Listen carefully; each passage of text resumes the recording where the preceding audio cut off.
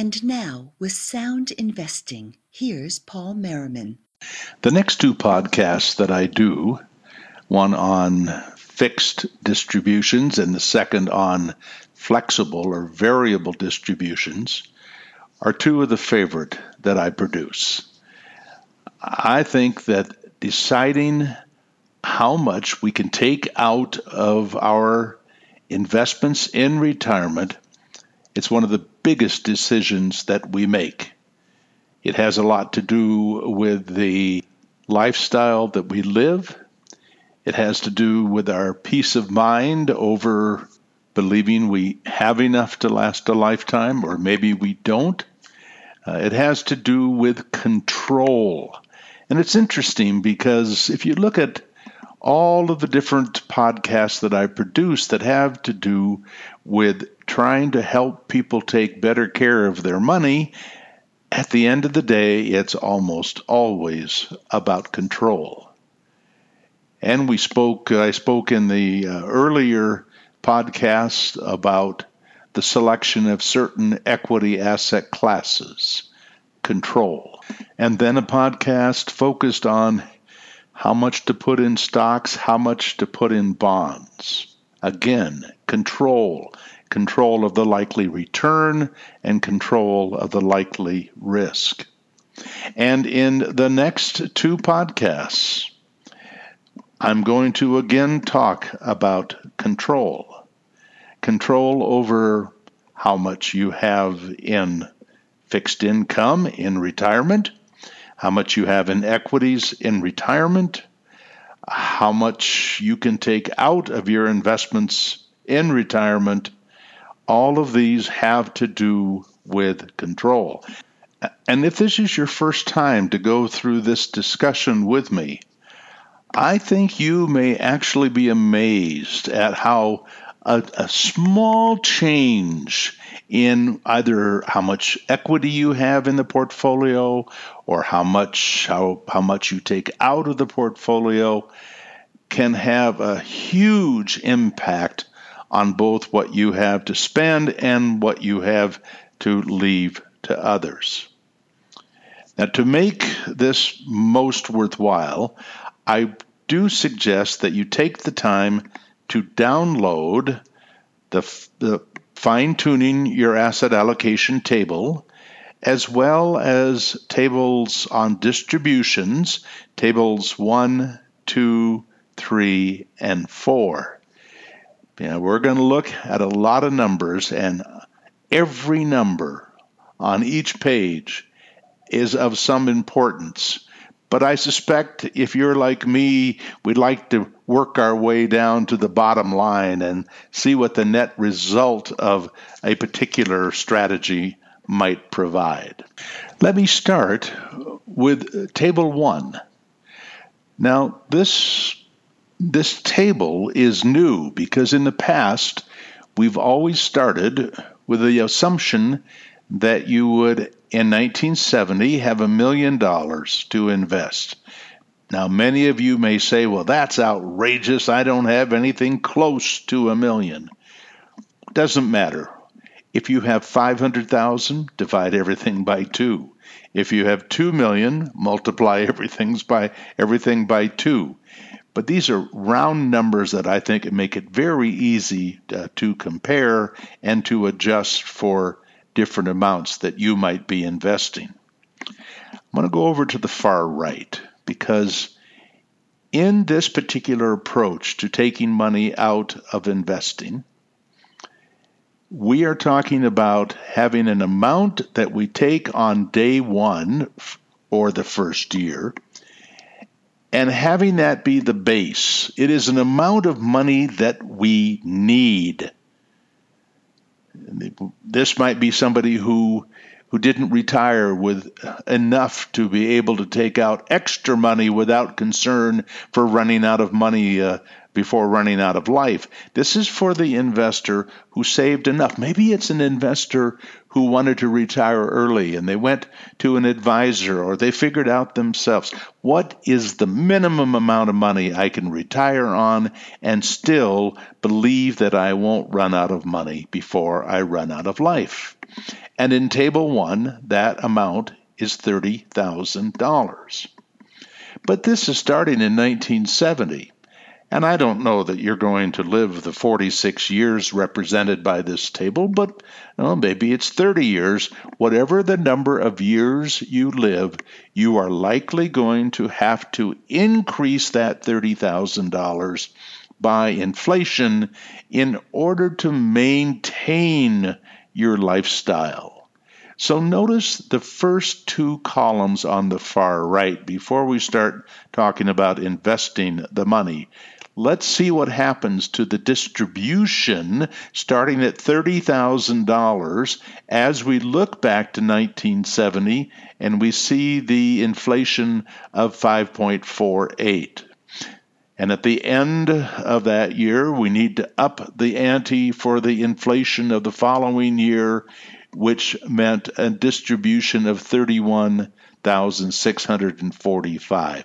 And every year along the way, or at least almost every year along the way, there was an increase. And many years, it was a substantial increase.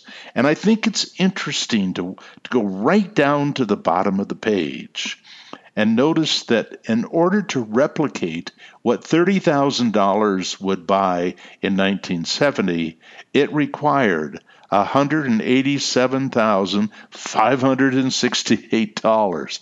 Well, that's six times what it was in 1970. Now, as we look at the list of inflation, annual inflation over these 46 years, and we see the increases that have to be made each year in order to maintain the lifestyle, keep in mind that probably the next 46 years won't look anything like this.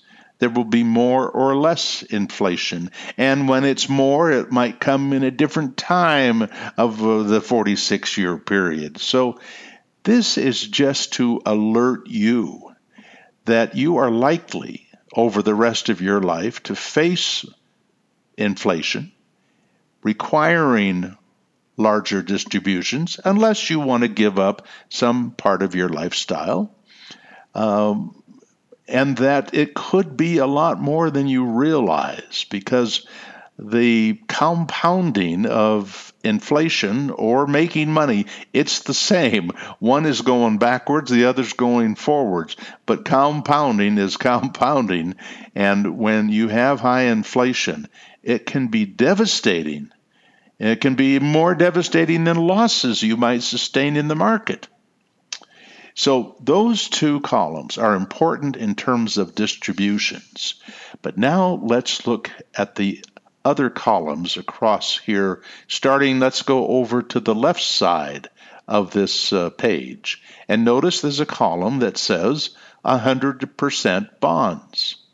Now here's what we know. In 1970, if you invested the first day of the year $1 million, and you received interest during the year, and you took out $30,000, at the end of that year, you were left with $1,102,625.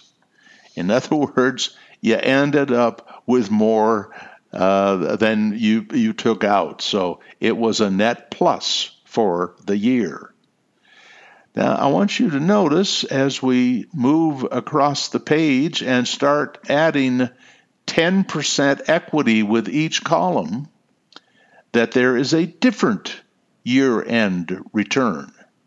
In fact, the year-end return for the 10% stock, 90% bonds, was $1,085,870.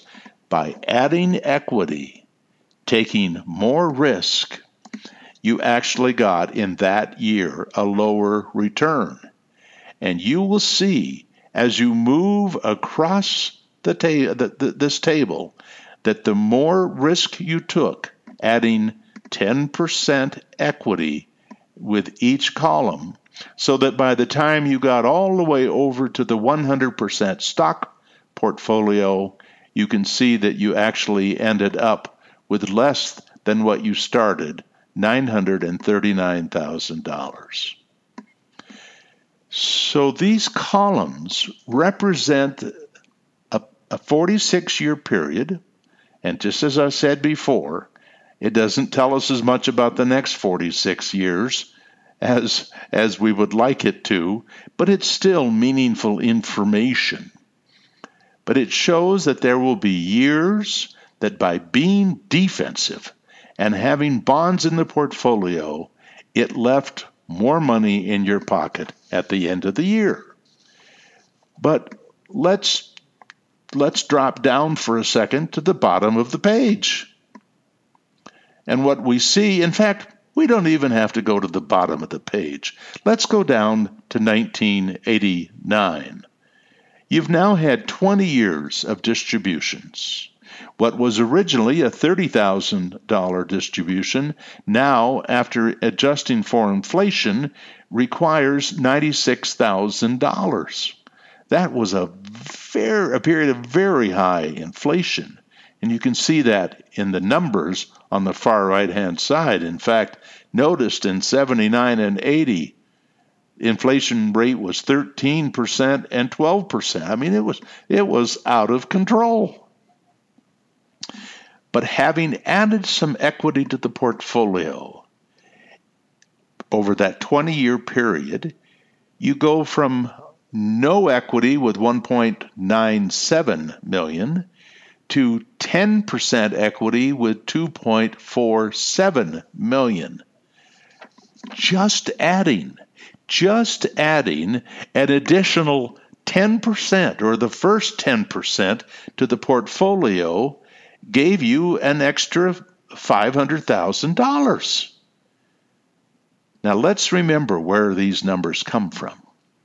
These numbers come from I'm talking about the return numbers to build these tables, come from the fine-tuning table, which I hope you have printed out.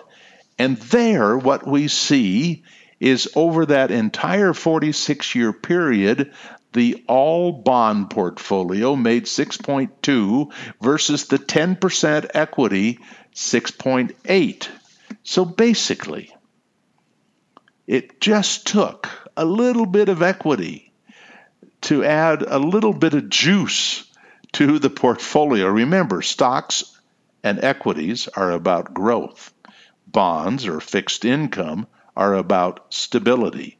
And over that 20-year period from 1970 to 1989, that little bit of equity made a difference. And as you run your finger across that 1989 20-year result, you will see that by the time you get to a 50-50 stock bond portfolio, that during this 20-year period, that $1 million grew to $5.4 million as opposed to about $2 million for the all fixed income. 2.5 times.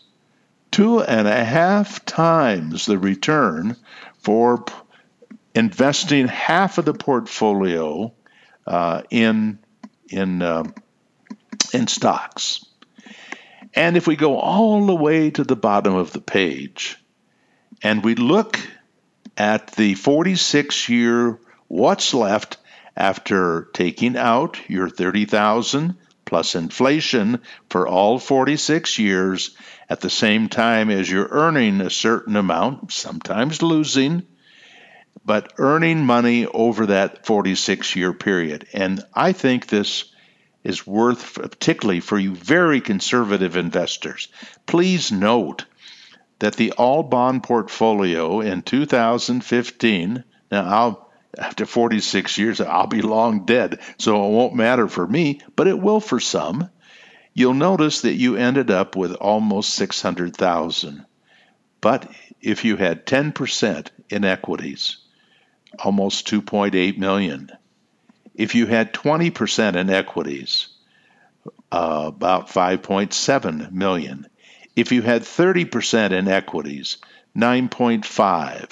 Now, what is important as you look at those increases each year, that each year the return, in order to add the amount of money that you did, was an increase of about 0.5 to 0.6%. So they weren't huge differences. They were relatively small differences. And in this particular case, each one of these small differences came from one thing: adding a massively diversified equity portfolio to your holdings.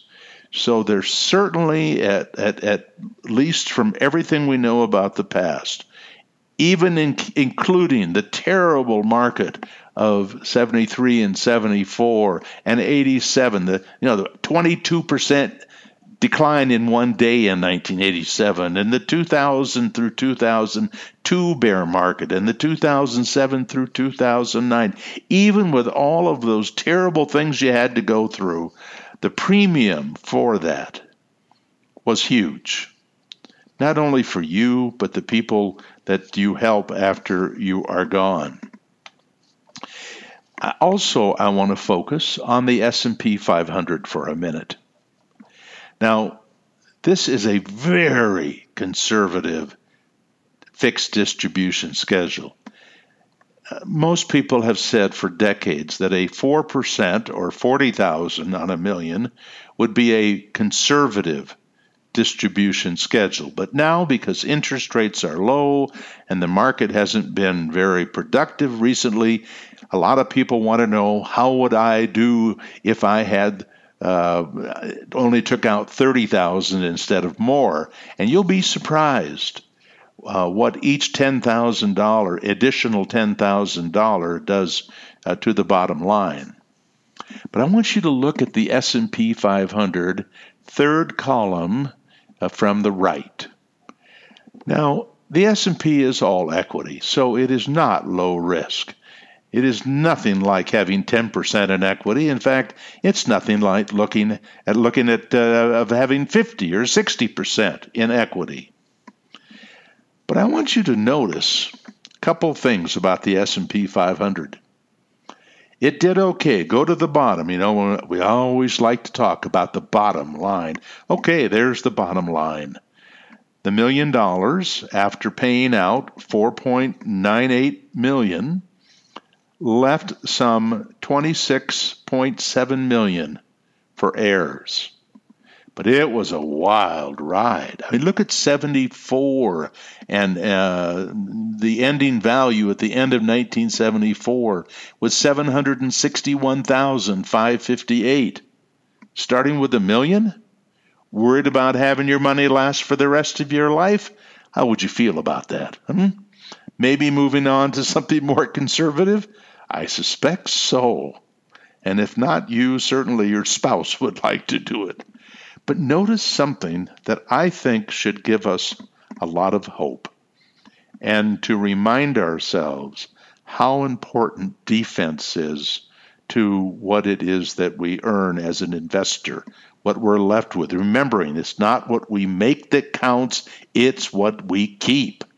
So looking at the 60% equity, and then slash 40% fixed income, going to the bottom of the page, almost the same. In fact, a little more, $27,918,000 versus $26,725,000. So you actually made more money with the 60-40 than you did with the 100% equity. And theoretically, we always think about equity providing a better long-term return than something that's more conservative.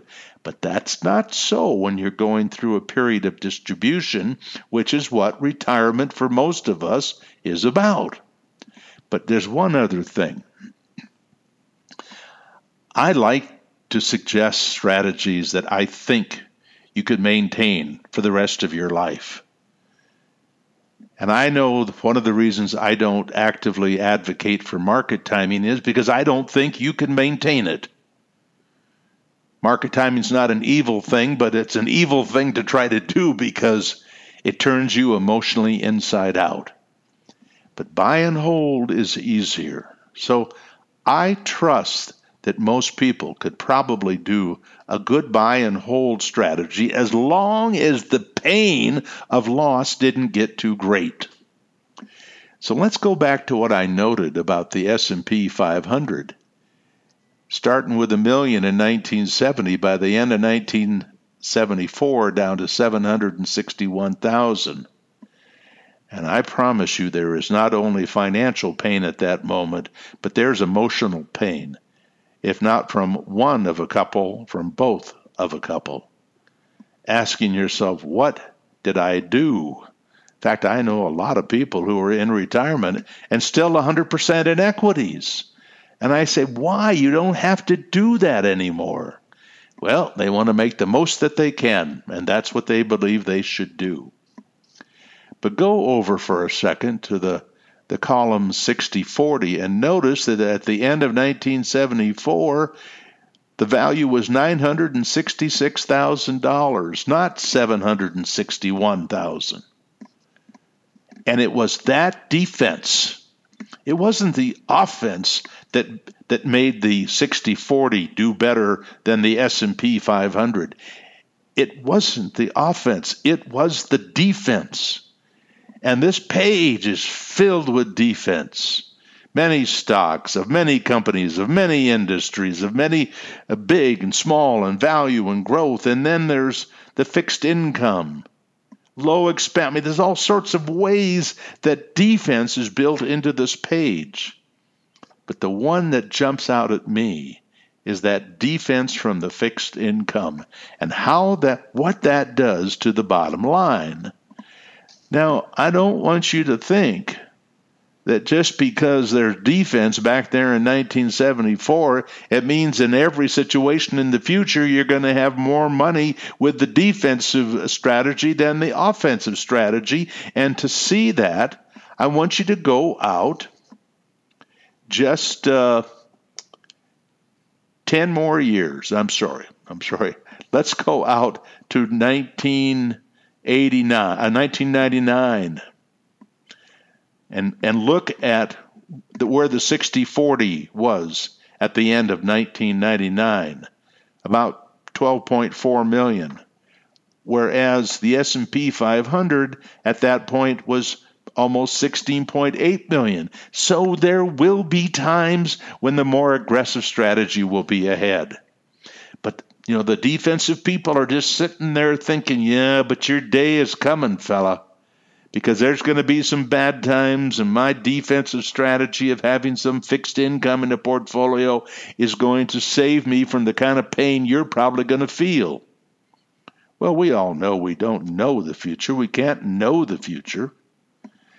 But I can go to the year, I'm looking again at the 60/40 column, and I'm looking at the 2010 year-end result, $23.7 million. I take my finger over and I look at the comparable return over there at the S&P 500, 15.5 million. That is not because of the upside. It's because of the downside. And the S&P didn't have any protection.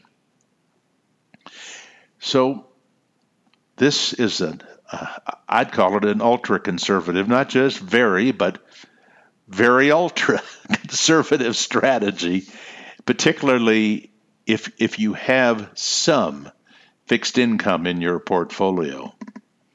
And certainly if we look back at the last 46 years, it certainly would have been quite all right to have been 40% equities. In fact, 30% equities might have given you even a greater sense of security, but you're not taking very much out. You see, in a bear market, in an all-equity portfolio, not only are you, particularly if you're starting with a larger distribution each year, you're going to be aggressive in terms of the rate of distributions, aggressive in the exposure to risk, and going to be hurt badly from bear markets, more than likely. So that is table 1. Now I'd like to move on to table 2. Now I think it's very important to understand that there is only one thing different in table 2 from table 1. Only one thing. And that is, in table 2, we start with 40,000 instead of 30,000. And it would not be unbelievable that you might think, well, that's not a huge difference. I mean, after all, we're starting with $1 million. So you're taking out a little more money every month, but it doesn't seem like it could be life-changing. Well, in a way, that extra $10,000 to live on would be kind of life-changing. So you start at 40,000 and you adjust for the same inflation rates. And what happens is you're taking money out of the portfolio at a faster rate. 1, because of the 40,000, and 2, because the inflation is on the 40,000 instead of the inflation being on the 30,000. And look what happens on the far left-hand side of this table. Isn't it interesting that there's a lot of white space here all of a sudden?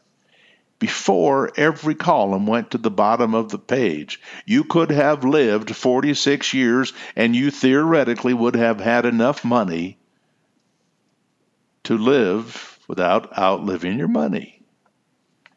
But now all of a sudden, because of this additional $10,000 distribution, the fixed income all by itself isn't cutting it.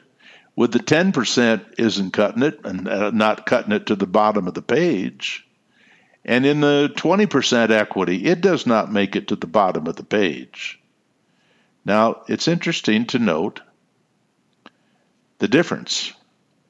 I'm looking at the column 10/90. That's 10% equity, 90% fixed income. I happen to know from the fine-tuning table that strategy made 6.8% a year. Now, I don't expect you to remember how much that column 1090 column had at the end of the 46 years, but I'll remind you, almost $2.8 million. So not only did you lose access to $2.8 million, but you lost access to money at all from 2008 through 2015. This increase from 30 to 40,000 was huge. Now, as we go across the table, we see what happens here. We make it to the bottom of the page with the 30% in equities. You don't leave very much to your kids, but you make it to the bottom of the page. Had you only taken out $30,000, you would have been left with almost $10 million.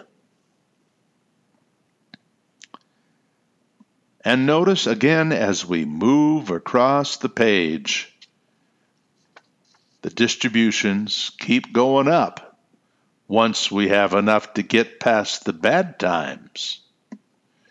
So there was an advantage in this particular case to having some more aggression, better ability to last with a 4% or $40,000 distribution. Now let's do that same little exercise of comparing the S&P 500. Let's compare it, for example, to the 60% equity portfolio. 5.7 million for the S&P, 14.5 for the 60% equity. 9 million for the 50% equity. Now, truly, those are home runs compared to the S&P 500. How many times in your investing lifetime have you heard somebody say that the S&P 500 is really, really hard to beat? Very few professionals beat it. It turns out, under certain conditions, which a period of time that includes some bear markets in it, that it may be the S&P 500 is easy to beat, and you beat it with bonds. You don't beat it by necessarily adding small cap or internationals. You can beat it by adding bonds. So 40,000, this was the old conservative strategy. You can see that there are conditions under which you don't make it to the bottom of the page. Again, I think it's interesting to take a look at the year 1989 because you're 20 years into it. Let's see, I'm 72. I think I could live another 20 years, possible, at least not impossible. But with the all fixed income, $1 million becomes worth $1,064,000. With 10% equity, it's $1,461,000, and then $1,927,000. Just like before, every year the payout is higher because you've added some equities. And again, as we've seen just a minute ago, that can all turn over and go the other way. But over a long period of time, having some equities in the portfolio is a very smart decision. I said it earlier, this 46-year period, while it's a long period of time, doesn't tell you as much about the future as you would like. Let me give you an example. Now, I made the point that an all-equity portfolio was terrible because it couldn't withstand the beating of the bear markets it had to go through while the money was being taken out. But right next to the S&P 500 is a column that says 100% stocks. Now that's, remember the ultimate buy and hold strategy, the big, the small, the value, the growth, the U.S., the international, the REITs, the emerging markets. That is that portfolio. 10% each of a whole bunch of different asset classes versus the S&P 500, the 500 great U.S. companies that so many people see as the center post of their portfolio. As you look at the column, the 100% stock column, you will notice as you go to the bottom that instead of 5.7 million, it's 49.6 million. And, it's hard to believe that would happen again, but it could. We do know the S&P 500 is probably the highest quality asset class with compared to all the rest of them that we put into that ultimate buy and hold strategy. But what I need to remind investors is that over that period of time, the standard deviation, the volatility of the worldwide 100% stock portfolio is actually lower than the S&P 500.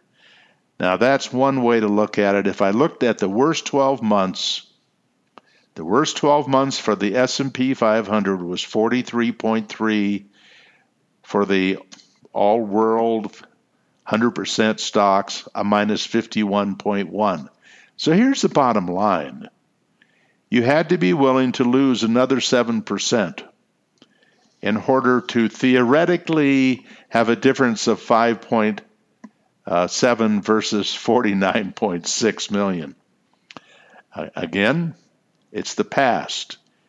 It could be absolutely all 100% real, but it doesn't change the fact that the future will look different. And what it would take, I think, for the future to really look different, let's forget about the fixed income. Just focus on the S&P 500 versus this more massively diversified portfolio.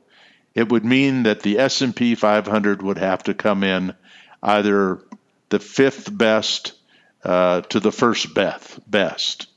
And that isn't likely because the rest of those asset classes are more risky. All right, let's move on to Table 3, where we expose ourselves to even more risk. Instead of taking out 30 or 40,000, we're going to up the ante to 5% or 50,000. Now, I will say right now that there is a way to do 50,000 safely, more safely than what you see on this table. And I believe that so much that my wife and I, in fact, take 5% every year out of our portfolio.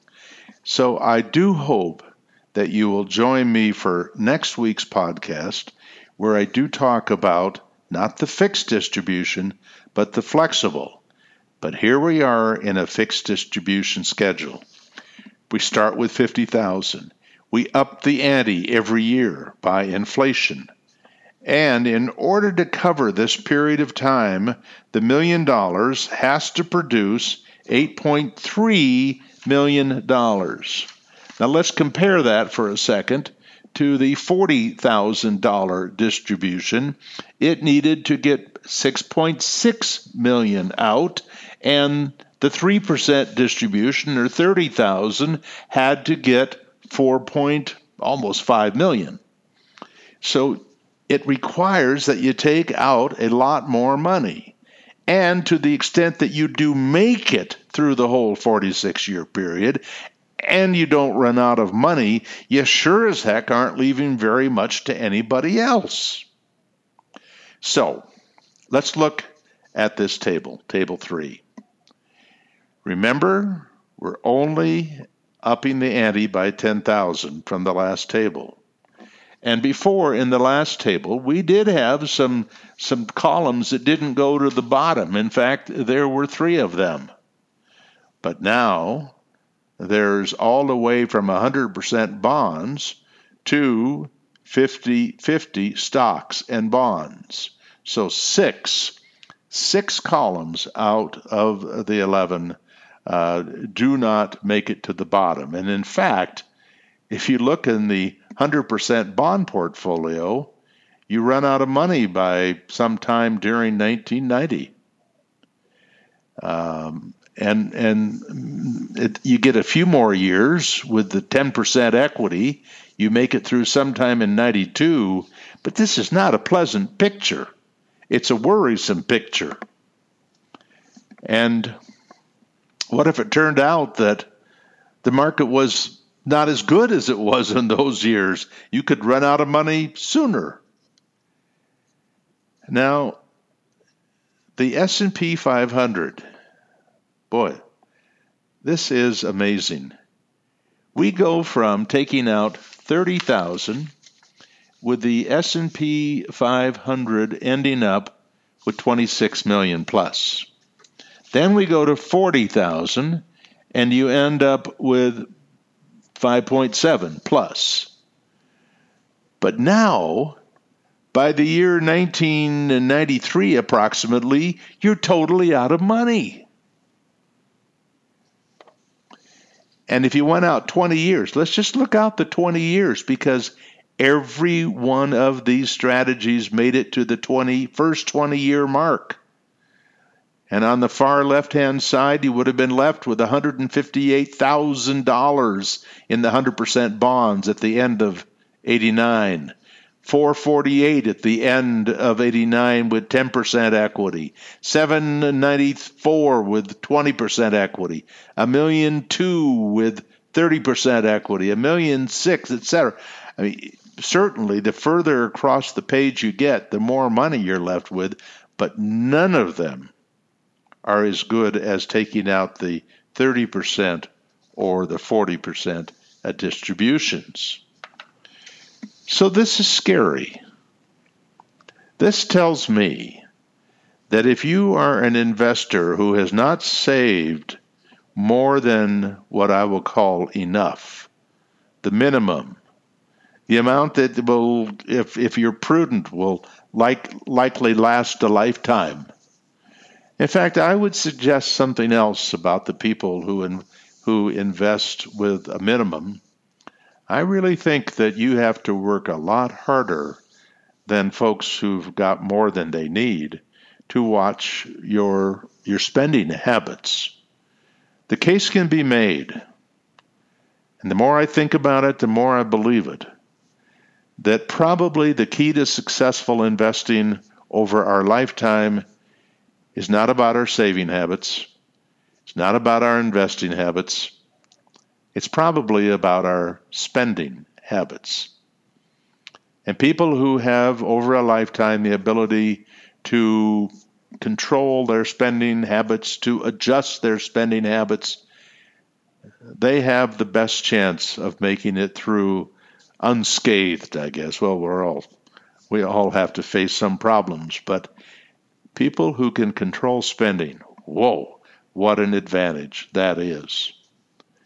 All right, let's go on to table number 4, the last table for this podcast. It doesn't take much time to discuss this one because a picture is worth 1,000 words here. It's a picture of only one column making it to the bottom of the page, only 3 columns making it to the year 2000.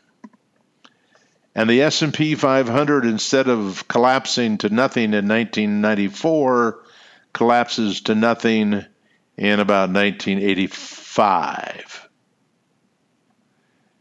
And what do you think it felt like to sit there in the S&P 500 and see it going down from 1 million to 635? Oh, and then it bounces back up to 758 and then 829. And your spouse who was complaining because you were losing, you're taking credit for having convinced your spouse to stay in there because in the long run, these things work out. Well, they worked out for a while. Then they turned around and eventually headed south. And they just couldn't make enough to make up for not having saved enough during the catastrophic period. But most of us in the industry will say that taking out 6% is and adding inflationary adjustments to your cost of living, that's a recipe for disaster. And what's interesting is that about 30% of investors, according to some major studies, about 30% of investors are taking out 7% or more. Now, I'll tell you where the difference probably is and why some of them may get away with it is they don't inflation adjust. In fact, they downsize and downsize and downsize in order to make it. Or maybe in many cases, they're very old and they don't need the money to last very many years, or maybe they're not in good health and they don't need the money to last a whole lot longer. You can see how important the decisions are when you retire and how much money you have and what your distribution strategy is going to be. What is pretty obvious is that with small adjustments, now a small adjustment from $40,000 a year to $30,000 a year. And by the way, there is an assumption there's income maybe from Social Security or a pension, so that this $30,000 isn't all you have to spend to live on.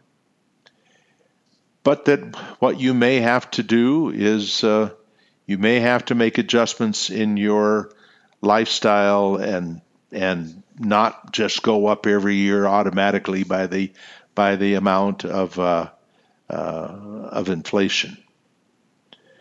At some point, if you've gotten too aggressive with your retirement distributions and you spend your money down to where you can just see that you are not likely to have the money you need, the step that most of you should probably take is to talk to somebody, and there are only a few companies I recommend, Vanguard, USAA, and I think you ought to check with Stan the Annuity Man. Sounds kind of silly, I know, but his prices are very competitive and he gives amazing service.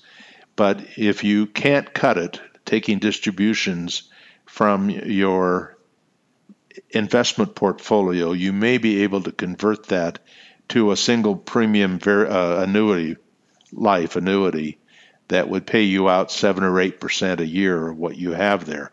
That may be the only way you'll ever be able to take out enough to meet the lifestyle that you'd like to have in retirement. So this is all about fixed. This is all about people who haven't saved enough. In next week's podcast, I'm going to address those who decided to stay in there and work longer, even if you didn't love the job, because you wanted to retire with enough, more than you need, to give yourself the flexibility to take more out of your investments in retirement without having to worry about running out of money before running out of life. I do hope that you will share this information with others. I do suggest that when you encourage them to maybe listen to this podcast or look at the tables, that they start with the ultimate buy and hold strategy. Understand the asset classes that are selected. Then move on to fine-tuning your asset allocation to understand the implications of balancing how much in stocks, how much in bonds, and finally to this distribution podcast and the tables. And then finally, next week's podcast on flexible distributions. Thank you, as always, for listening. That was Paul Merriman with Sound Investing. Sound Investing, soundinvesting.com, and paulmerriman.com are produced and exclusively owned by Paul Merriman, who is solely responsible for their content. For more information, free articles, mutual fund recommendations, and more, visit paulmerriman.com.